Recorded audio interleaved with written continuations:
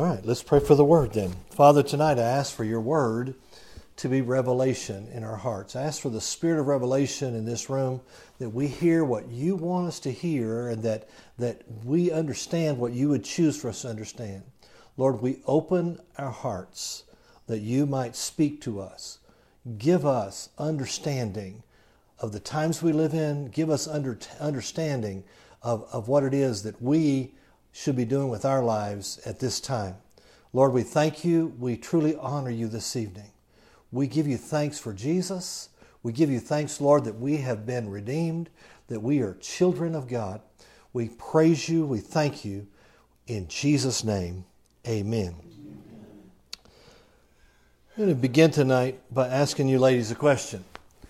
Now, I'm not even sure if ladies is a politically correct word, but I'm going to ask you a question. And here's my question. Would you rather be called woman or a menstruating person?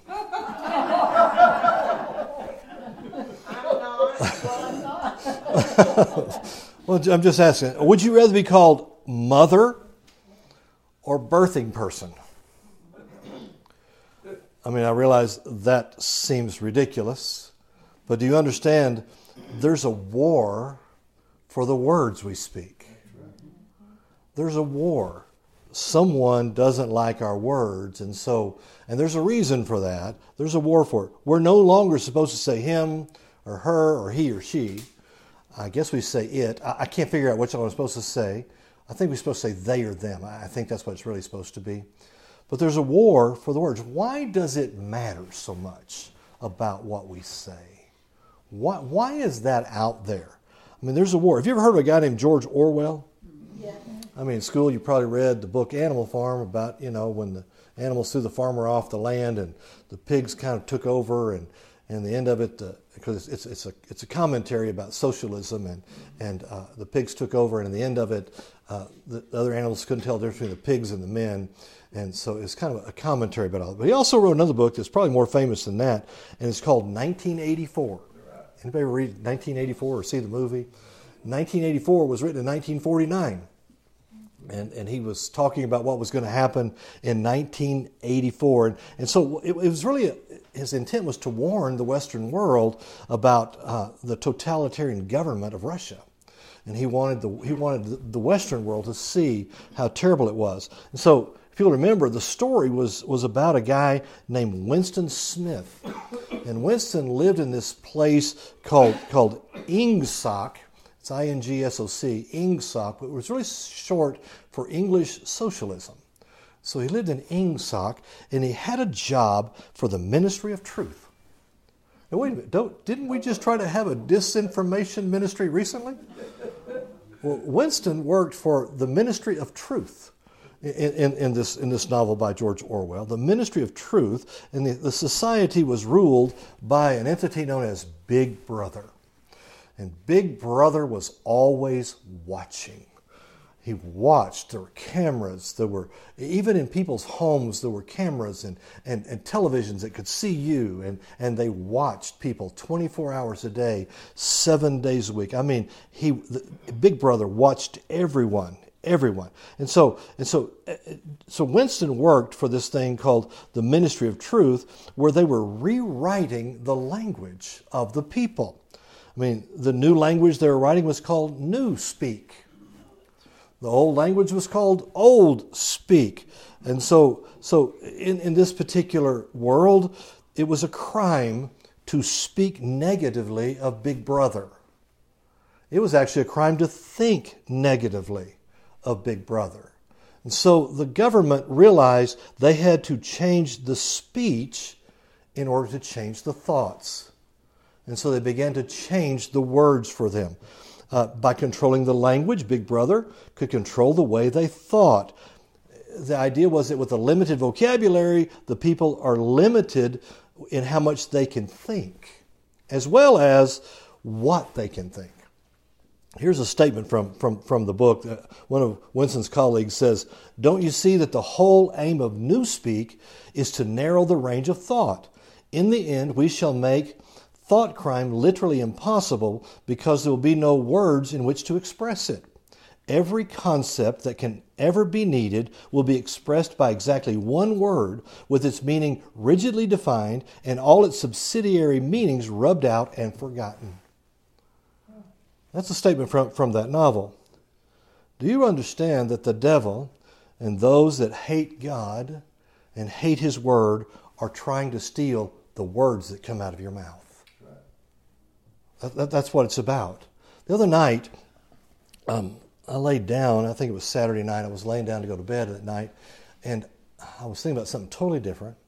And all of a sudden, this sentence came into my mind, and it came from inside of me and not from outside of me. And it was this: it was whoever controls the conversation wins. Whoever controls the conversation wins. Whoever controls the language wins. I realized this. I've realized for a long time. The enemy dominates those who he silences. If he can silence you, silence the church, then he will dominate. Because that's what he does. He simply wants to take your voice away. If he can get you to speak words that are in agreement with the culture and in disagreement with the Word of God, he has you right where he wants you to be. We must understand, we can't be dominated by him if we will continue to speak. Speech is, in the Chumash, when it talks about God created man, and we understand he made man like himself, but the Jewish writers interpret it this way, that God made man to be another speaking spirit. Speaking is a large part of what we do. And speaking, if we don't learn to speak right, we won't think right. All right? We mustn't allow the culture to cancel the speech and the words that we want to use. They're choosing words today to erase images of ideas that they don't want you to see in your mind that may raise questions about morality and the validity of their ideas.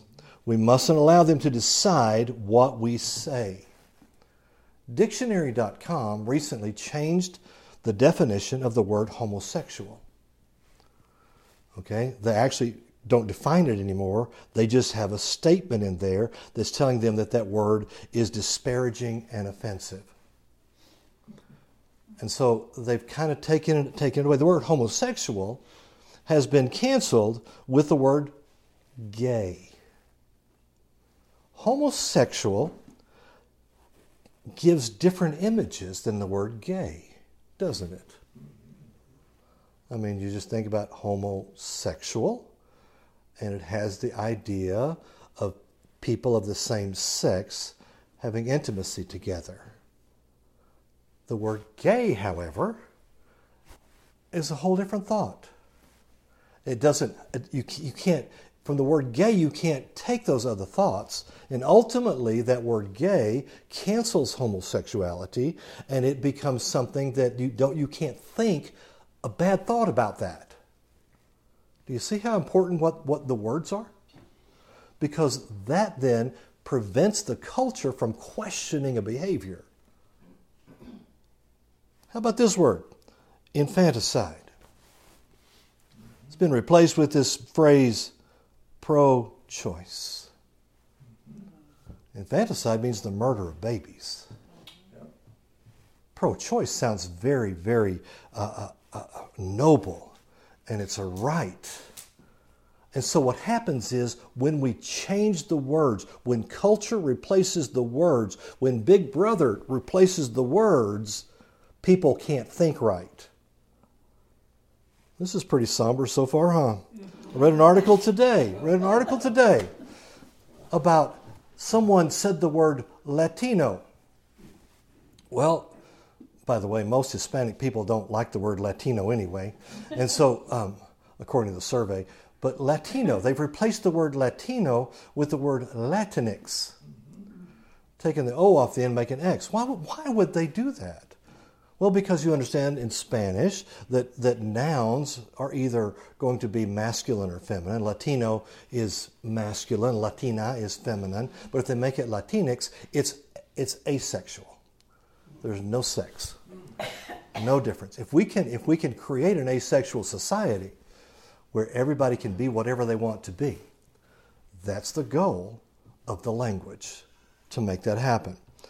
See, the goal is not just to change my words, but to change my thoughts about issues.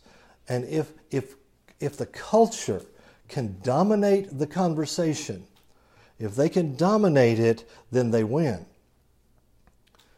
I mean, we have to understand that we must learn how to speak truth.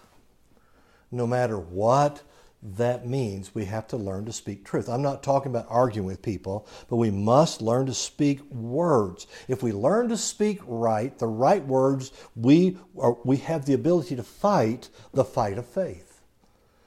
Silence is not golden in the fight of faith.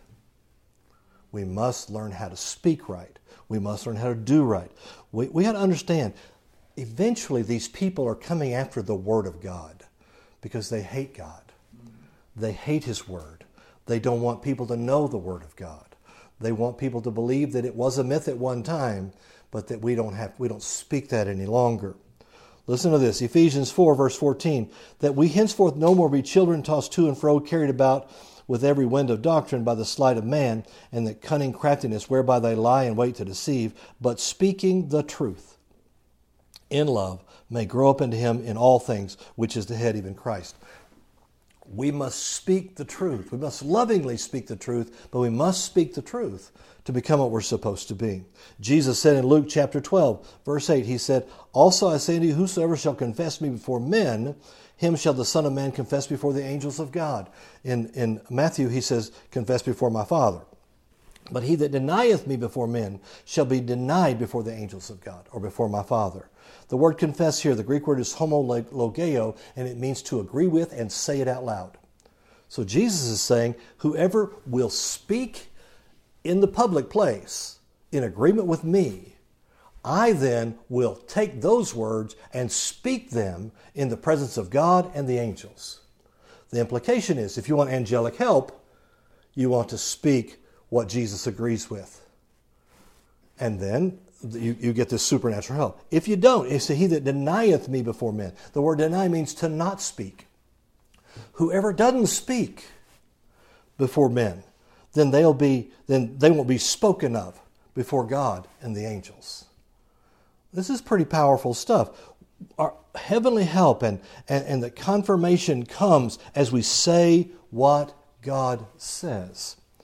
Psalm 119, the psalmist, this is also quoted in 2 Corinthians 4, says, I will walk before the Lord in the land of the living.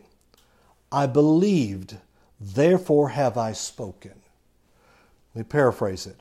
I believed the promise, so I said it aloud in spite of the circumstances. That's what he's saying. He said, I'm walking in the land of the living. I believed it. That's why I spoke it. That's what he's talking about. Isaiah 57:19. The Lord said, I create the fruit of the lips. Peace, peace. Shalom, shalom. To him that is far off, to him that is near, saith the Lord, and I will heal him. So the healing comes as a result of the speaking. Shalom, shalom. All right? He creates the fruit of our lips. Numbers 14:28. The Lord said, as truly as I live, as you have spoken in mine ears, so will I do to you. So what we're talking about is, there are dozens of more passages of Scripture I could have used. But the fight is about what we say.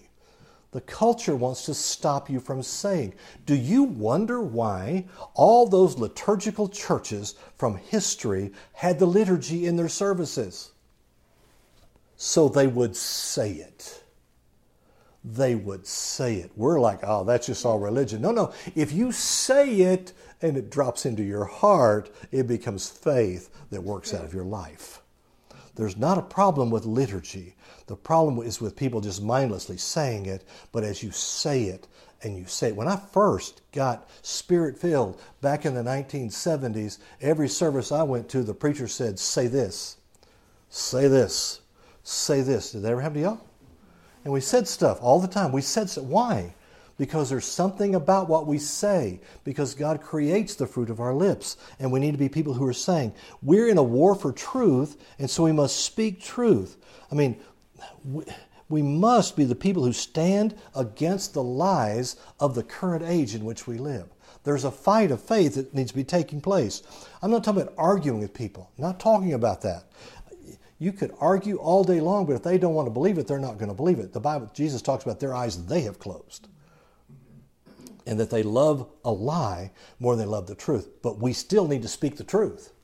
Not casting pearls before the swine, not arguing with people, but I'm talking about not letting the culture cancel your confession of the Word and what you believe. Ooh, man, my grandkids need to hear this. I'm talking about when you talk to yourself. What do you say to yourself? Do you say what God said, or do you say what you feel? I just can't do this anymore. Seriously? Is that what you believe? The Scripture says the opposite of that. I can do all things through Christ who strengthens me. See, we need to learn how to agree with Him. When we agree with Him, now those words are spoken in heaven as well. That's what Jesus said when we agree with Him. So here's what we're talking about. 1 Timothy 6:12. Fight the good fight of faith. We've been talking about this the last 2 or 3 times. I think this is the 3rd time. Fight the good fight of faith. Lay hold on eternal life, whereunto thou art also called, and hast professed or confessed, the same word, a good confession before many witnesses. I give thee charge in the sight of God, who quickeneth all things, before Christ Jesus, who before Pontius Pilate witnessed a good confession. This is talking about fighting a fight in the Spirit. The word fight is in here twice in the first verse. The word confess is in here twice in the first verse I read to you. And then the word confession is used again in the next verse. Here's what I want you to see. We fight by laying hold of something and then not giving it up. We fight by it. We confess what we say. We talked about last time that Jesus had a good confession. He fought the good fight because he had a good confession. When he stood before Pilate, he fought the fight with the words that he said. I love what he told Pilate. We talked about it. Pilate said, "Don't you know that I have the power to kill you?" And Jesus looked at him and said, "You don't have any power over me at all." That's the fight. Jesus stood there knowing that this man had the authority in the earth to kill him. But Jesus had already died to his flesh. He was already committed to dying for our sins and being raised the 3rd day. Imagine the faith that it took for Jesus to even die. There's no sin. He had never sinned. So he couldn't die. But he took sin and became it for us so that he could die on our behalf. But he stood there and he never said the wrong thing. He said to Pilate what he had been saying all along. Didn't change anything. Didn't beg him for anything. He just stared him down, and Pilate became the one that was nervous. Now let's read this passage. This is 2 Timothy chapter 4, verse 6. The Apostle Paul. I think we read these last time. He said, "For I am now ready to be offered, and the time of my departure is at hand. I have fought a good fight. I have finished my course. I have kept the faith." Here in that passage, Paul is near the end of his race, near the end of his course. He basically saying, been there, done that, wrote the book. He did write most of the book, right? We talked last time that death is the transition from one place to another. He said, "I'm ready to depart." It's like going to the airport and departing to another place. We know that when you go to the airport here in town, it says arrivals and departures. And arrivals are the ones coming in, the departures are the ones going out. We can see that he's talking about here that the arrivals would be births. We understand that some 300,000 people are born every day. I think that's right. And some 150,000 people die every day, or more than both those numbers. But they're arriving and they're departing. And so when we die, we're just departing. We're just going to another place. It's not a bad thing. We have a good thing, because the Apostle Paul said that is far better to go there. All right, we need to be ready, he said. I'm ready. I need to be ready when I'm done, and I need to have finished my course. We're not ready to go until we're finished. Amen. So don't be trying to check out early and make us do your work. He said he had fought and he had finished. Bear in mind the devil has been trying to kill you off all your life. I mean, he's been trying to kill you. I mean, sometimes it's been our fault, but I mean, he's been trying to kill us. There are so many germs out there, and God's given us this fantastic body that fights them off. There are, who knows how many times there have been cars that the devil has assigned to run into us. How many things that the devil has assigned for us to eat, and the Lord has protected us so we can finish our course. He intends for us to finish what we're supposed to do. We need to finish it. We've got a course to finish. All right? It's important that we finish. We may not see the impact we're having in the world. You have impact. Your part in the body of Christ is as important as anybody else's part in the body of Christ. I mean, there are parts in your body that you have never seen. But if you didn't have them, you would wish you did. You may not see them, but every part is important. Every one of us has a part to play. We need to do our part. We need to finish our course. In order to finish our course, we must fight our fight. We need to decide tonight, I'm not leaving here before my time. I am going to run my whole race and finish my course. You need to be saying that to yourself. I will live long and strong. Because that's what the Bible promised me in Proverbs. I will live long. I will live strong. But in order for that to happen, I must fight the fight. There's a fight for us to fight. All right? We talked about how Jesus fought the fight with the words of his mouth. In our day and time, there's so much said of grace that says you don't have to do anything. Well, Jesus will take care of everything. I don't have to do anything. Well, if you read the Bible carefully, you find out that it takes faith to access grace. I mean, we are saved by what? Grace through what? Faith. So we fight this fight. We have grace to fight the fight. It takes faith to access the fight, the grace. Faith to access the grace to win the fight. We're attacked every day, but we must be willing to fight. Here's what you need to know, that grace is God's part. Faith is your part. Amen. It'd be great if we could lay hands on you tonight and you get faith. Doesn't happen that way. That's your part. That's by you believing what God said, taking the time and putting it in your heart. If we will make it by grace if we'll fight the fight of faith. You want to be able to say with your last breath, I fought a good fight. I finished my course. You want to be able to do that. Tonight, here's what I'm going to talk about. I'm going to talk about why Christians lose. It's like, well, wait a minute, I'd rather hear how they win. Well, if we find out how they lose, then we'll know what we're not supposed to do. So this is not a complete list, this is a very short list, but I want to share with you a couple of reasons why Christians lose. Have you ever, well, I tried, it just didn't work. Why do Christians lose? Why does it happen?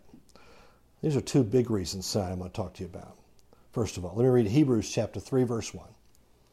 Wherefore, holy brethren, partakers of the heavenly calling, consider the apostle and high priest of our, it says profession in the King James, confession is the word, the apostle and high priest of our confession, Christ Jesus. Jesus is the apostle of our confession.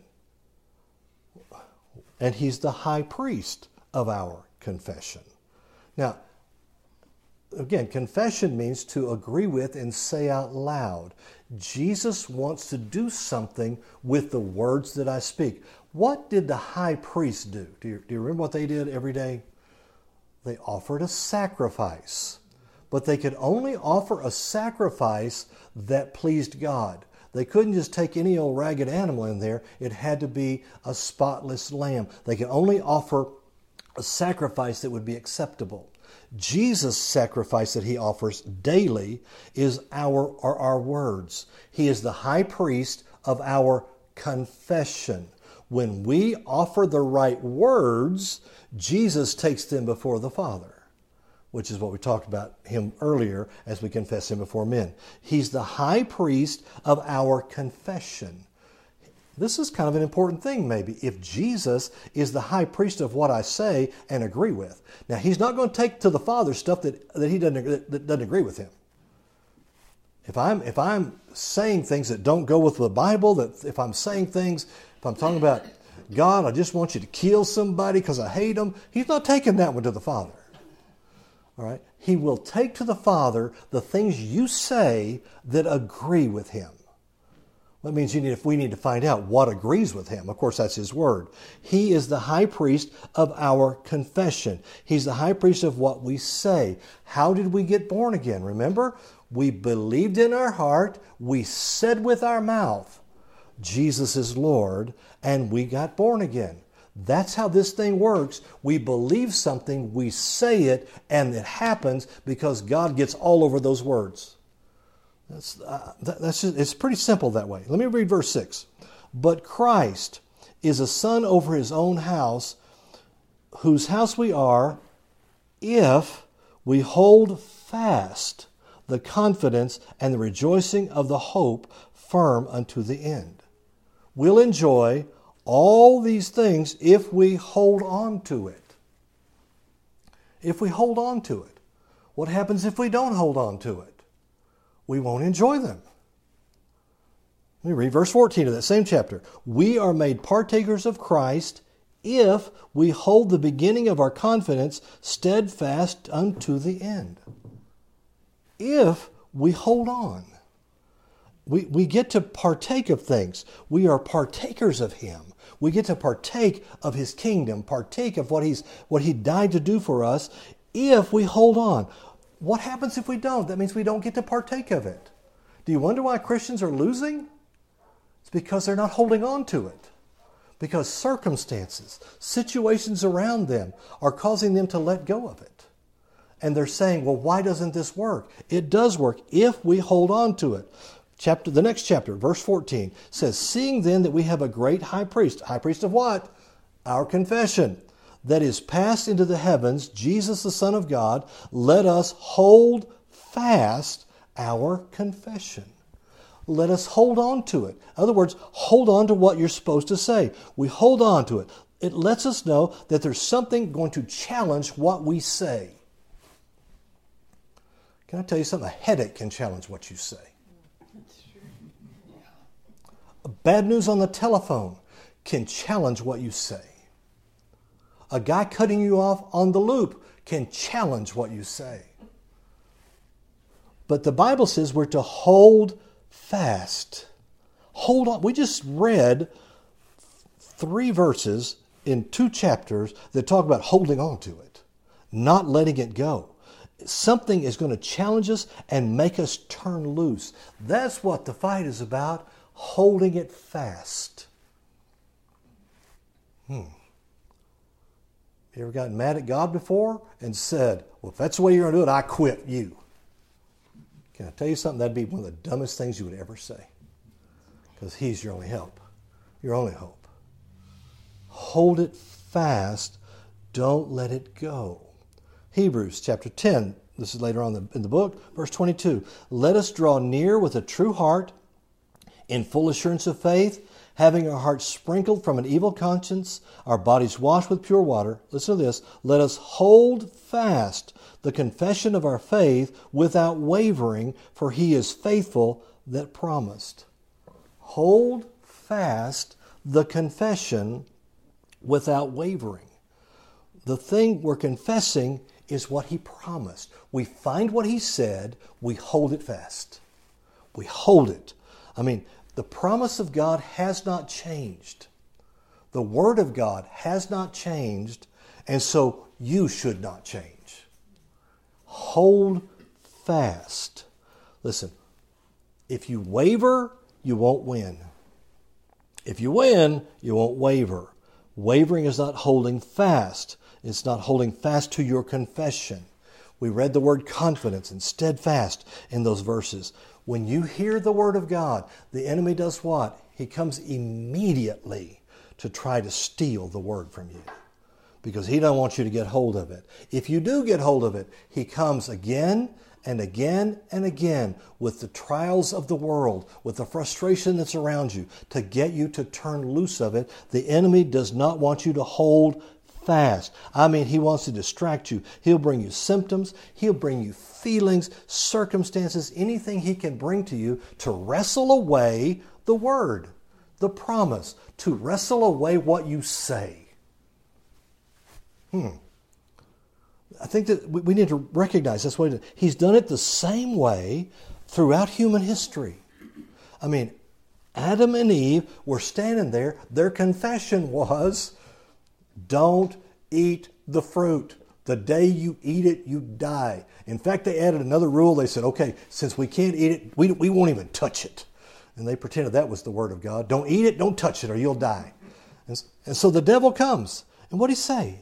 He said, did God say that? Yeah, he said that. He said that. And he said, well, are you sure? I mean, look how pretty it is. Why would God withhold that from you? What happened? He began to help them think another thought rather than the Word of God. And he got them to begin to speak a different way. He began to inject thoughts that he said, like, just open your mind up. Understand. If you'll understand this, I mean, it'll make you like God. He's just trying to keep you from being like Him. The irony of that is they already were like God. They walked with God every day in the garden. And they communed with Him and talked with Him. They didn't have to eat the fruit to be like God. They were already there. And He began to talk to them and talk to them. And pretty soon they're thinking, they've allowed thoughts to come into their minds that are contrary to what God said. And He begins to say, you know what? Don't be so narrow-minded about this. I mean, come on. Think bigger than that. Really? Because it's the broad way that leads to destruction. It's the narrow way that leads to life. But He's telling them that. He's saying, just come on. Just think about it. You don't have to eat it. I'm sure this is not exactly how it went, but if something like this. You don't have to eat it, but just think about it. Look how good that looks. Ooh-wee. You're at the mall. And you think, I'm not going to buy anything today. I'm just going to go to the mall. Oh, man. Look how good that looks. And you go in and try it on. Ooh-wee. The devil comes and says, you look great in that. Go ahead and get it. And you say, get behind me, Satan. And he says, he looks good from back here, too. I mean, ooh-wee. It's just to get you to keep thinking about it. Keep thinking about it. Keep talking about it. Well, it doesn't hurt. It wouldn't hurt to look at it. I wonder what it tastes like. It wouldn't hurt to think about that. God said, don't eat it. The day you eat it, you will die. And the devil said, die? Die? I mean, you won't die. I mean, he's not going to kill you for that. You won't die. But they did. They did not physically, they died spiritually the day they ate the fruit. And they separated themselves from God. But all He had to do was get them to begin to listen to Him, to broaden their thinking about it. Sometimes you don't have to broaden your thinking, you just have to say what God said. Truth is truth, and you don't have to explore it in any other way. The enemy comes, he tries to find an opening, an exposed place. So that's why we need to continually have the armor of God on, be prepared. We're going to talk about the armor of God eventually. I don't know if it'll be this summer or not. We'll find out. But we got to have that. The devil's he tries to find a soft place to get you to start wondering and questioning and wavering on whether the Word is true and if God meant what He said. That's how it works. Oh man, it's like, the Word is true. Well, the devil says, well, maybe it is. Maybe it isn't. I mean, how do you know? I mean, after all, men wrote it. How do you know it's true? How do you know that's true? I mean, maybe He will, maybe He won't. Maybe you'll die, maybe you won't. One of the devil's favorite phrases is, well, you never know what God will do. I've heard that in church before. You never know what God will do. Oh man, that sentence is straight from the pit. You know that God will do whatever He said in His Word. That's what He will do. All of that describes wavering. God may say yes, He may say no. You just never know. There is no faith in that. There is no fight in that. And there's no victory in that. The first thing we need to do in the fight of faith is know the will of God. What did God say? And once we know what God said, then we fight, and we never let go of that. How many of you remember when you first got saved and the devil came and said to you, you didn't get saved. You tried, but I'm sorry. It didn't stick on you. You didn't get it. It happened to me. I mean, I was just 6, I think. And I remember one day when I got the baptism in the Holy Spirit, the devil came and said to me, you're not really saved. And then by that time I realized if he ever says something to you, it's a lie anyway, so you might as well just shut him up. And I remember he said to me, he said, you're not really saved. I said, stop. I received the baptism in the Holy Spirit. I spoke in other tongues. You cannot speak in tongues as you're baptized in the Holy Spirit. You can't get the baptism in the Holy Spirit unless you're saved. So get on out of here because I am saved. Never had that problem again with him. We need to know the truth and never back away from what he says to you. We need to know, what did God say? You stand, you wrap your hands around it, you never let go, no matter what winds and storms assail you. You just say, this is the way it is, and this is the way it will always be, and there are no other considerations. When the devil comes and says, well, but what if? There is no what if. This is what God said. This is what He told me. I mean, yeah, but what about all the other? No, there is no other. Jesus is the way. There is no other way. There is no other. Well, yeah, but, sometimes you win a few. Sometimes you lose a few. That's just the way the old ball bounces. We're not playing ball. And it's not bouncing. We are new creations. God does not change, and if He said it, it's true, and I hold fast to it. That's my job. Paul said about another circumstance, he said, none of these things move me. When we know what God said, we shouldn't ever move away from it, no matter what goes on. The number one reason that Christians lose is they let go. They let go of what God said because of the circumstances that are around them. They let go. If they stay, and we're going to talk later on about standing. What are we standing against? And we're going to look at all those things. But we have to learn how to stand. And they are lies that come that tell you might as well quit. That's the first reason. Second reason, let's read from Luke chapter 22. And again, there are more reasons than these, but these two I have. And the Lord said, Simon, Simon. When He says your name twice, I mean, Saul, Saul, why are you persecuting me? Martha, Martha, why are you anxious and troubled about all these things? When He says your name twice, you just need to get on your knees right now. Because either you've already messed up or you're getting ready to mess up. And He's trying to help you with it. And so here they are. He says, Simon, Simon, behold, Satan hath desired to have you, that he may sift you as wheat. But I have prayed for you. That's a powerful statement. Now, Jesus just getting ready to go to the cross. I mean, he's getting ready right now to go to the garden that later and go to the cross. And he says, I have prayed for you. I heard somebody say, well, I wish you'd pray for me. He's already prayed for you. The Bible says he ever lives to make intercession for you. He's praying for you all the time. And when he prays, he believes what he prays.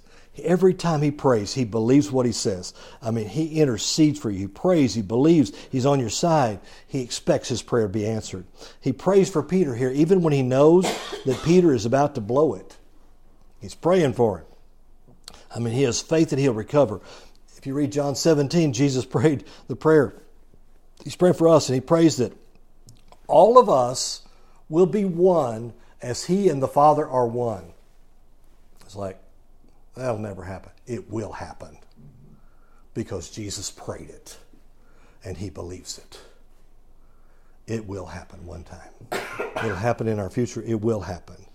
But Jesus said, I pray for thee that thy faith fail not, because it's a fight of faith. I pray that your faith doesn't fail. When thou art converted, strengthen thy brethren. Now here's Peter. He says, and he said to him, Lord, I am ready to go with thee both to prison and to death. I mean, Peter, oh man, he isn't really taking it seriously. He said, Peter, Satan desires to have you, to sift you like wheat. You're wrong. I am ready. I am ready. I mean, I am with you no matter what happens.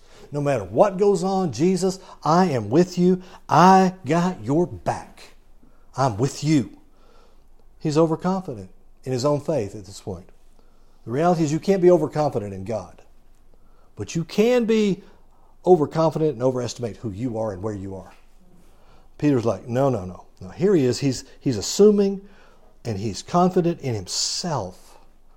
He says, in another passage, he said, I will never leave you, even if all these other guys leave you. I will not leave you. I am better than they are. We have to understand, the fight of faith is real. It's very real. And we do have to fight. Our faith will be challenged. It'll take everything we have to not let go. Peter is so confident. I mean, we can win. Every time. The Scripture says, thanks be to God who always causes us to triumph in Christ. That's in 2 Corinthians 2:14. But there are going to be times you're going to be seriously tempted to quit and let go of what you believe based on the circumstances. Remember, it's a fight of faith. Not a fight of answers, not a fight of knowledge. I mean, it's a fight of faith, and we must not quit. People quit every day, all the time.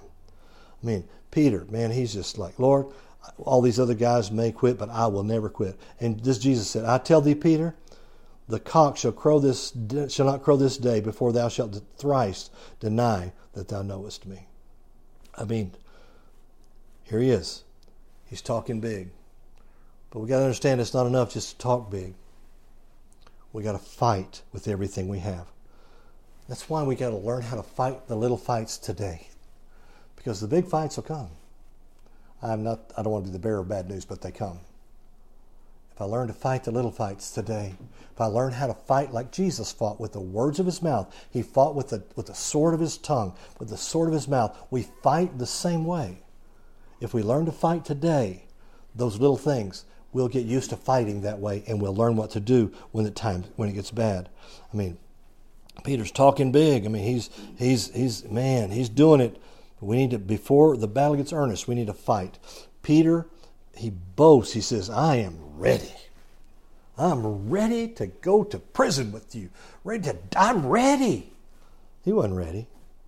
He wasn't even close to ready. I mean, this isn't the time to brag and boast. This is the time to get humble. When Jesus said, Peter, Peter, or Simon, Simon, it's a time to humble and say, Lord, help me. What do I need to do? What needs to happen here? I mean, in churches, there's a lot of talk about fighting the fight of faith, but I've seen it over and over. People just fold up like a wet noodle at the first little challenge that they have. I thought this was going to be easier than this. It may not be easy. You have to fight the fight of faith. We can sing songs. We can make all kinds of bold confession at church. But when we get out of there, we got to learn how to fight the fight of faith. Jesus said, Peter, the devil wants to sift you. What does sifting do? Well, sifting separates. You sift them, so you separate. The devil wants to separate Peter from his faith. He wants to separate Peter from the Word. He wants to separate him. Listen, he's not all powerful, but he works through situations, trials, temptations to bring a shaking that will shake the faith right out of you. If you're not aware of it, he'll shake it out of you with the problems. You need to understand he wants you to get away from it. Remember, faith isn't about me getting God to do something for me. Faith is about letting God do something through me for himself. That's what we're believing for. That's what we're standing for. We have so much to fight for. I mean, Peter is like, no. Jesus, I am with you. I will climb the highest mountain. I will swim the deepest ocean. I mean, I got your back. You can worry about all these other guys, but you do not have to worry about me. I mean, I am there. It's easy to talk when you're standing there with Jesus. I mean, I'm sure that's pretty easy to do. But in a few hours, there's going to be soldiers. There's going to be pressure. Peter never imagined that Jesus would allow the soldiers to take him. If you've read the New Testament, you know there were other times they tried to kill him. Every time they tried to kill him, he just walked through it. Because his time was not yet, is what the Scripture says. Peter doesn't have any understanding that his time is now. He thinks, they can't kill you, Jesus. They've already tried. Nobody can kill you. I'm with you. You know, you can be with somebody like that, right? I got your back. Nobody can kill you. I know you. I know nobody can kill you, Jesus. I'm with you. I am with you. And it's easy to brag when everything's going the way you think it will. But when it changes, what will you do then? Verse 54 of that chapter says they took him and led him and brought him to the high priest's house, and Peter followed afar off. He's being shaken. First it was, I got your back. Now it's like, I got the back door. Well, maybe I got the back 40. I mean, he's there, but he doesn't have his back. He's being shaken. But a certain maid beheld him as he sat by the fire, a little girl, and earnestly looked upon him and said, this man was also with him. And he denied him, Jesus, saying, woman, I know him not. He did not speak. He was shaken. The maid in the crowd was pressure. Here he is, no more believers around him. Jesus up there, they're spitting on him, they're beating him, they're mocking him. And he is out here trying to get warmed by the fire. He's not at church anymore. He doesn't feel the anointing. There's no organ music. I mean, nothing like that is going on here. I mean, where he is, nobody loves his master. And they have murder in their eyes. And that's their intent. And a little girl intimidates him. What's it time to do? It's time to fight. It's time to fight. And it takes real faith to stand and grab hold of it. We're intimidated when someone says, oh, do they speak in tongues at your Bible study? Well, I don't know. I don't know. Y'all believe in healing at that Bible study? Oh, you know, I don't know. So we pray about stuff. Listen, you need to know that you know what you believe and not be moved. Those are the little fights. If you'll just fight them with the sword of your mouth. Fight them. Somebody asked me that one time. They said, y'all speak in tongues at your church? I said, you don't? And she said, well, the Bible says to forbid speaking with other tongues. I said, really? This was a long, long time ago. I happen to have a little Gideon Bible in my pocket. I pulled it out, New Testament. I showed her where it says, forbid not to speak with other tongues. She said, she looked at it. What kind of Bible is this? And I said, it's a Gideon King James Bible. It has the same words as your Bible at home. She said, wow, I never heard that before. And I said, there are probably a lot of other things you haven't heard. But you got to fight the fight of faith. You got to stand with what God says.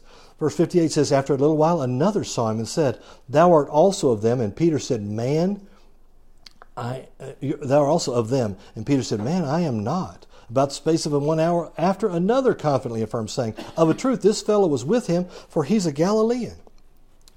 Another one comes. Peter is losing the fight. He's losing it. His accent gave him away. He said, I don't know him. In the Gospel of Mark, it says he began to curse. I mean, he walked with Jesus for 3.5 years, and now he's cussing again. Because he let go. He let go of it. And the Lord turned and looked upon Peter. And Peter remembered the word of the Lord, how he had said to him, before the cock crow, thou shalt deny me thrice. Jesus saw him. He saw that Peter had just lost a fight. He lost. After Jesus warned him, he warned him. And then they went out to pray and said, you need to pray that your faith will not fail.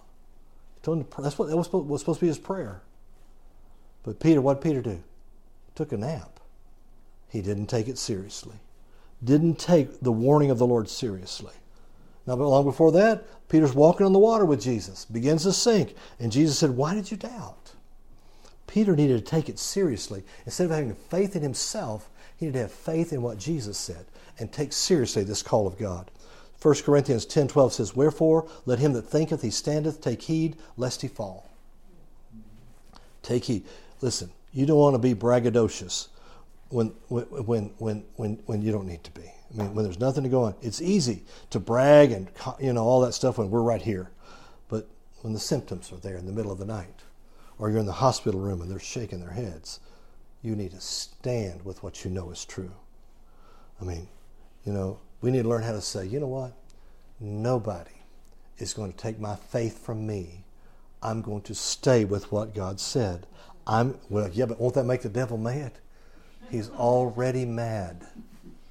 The scripture says he's full of wrath. He hates you. And he wants to sift you as well.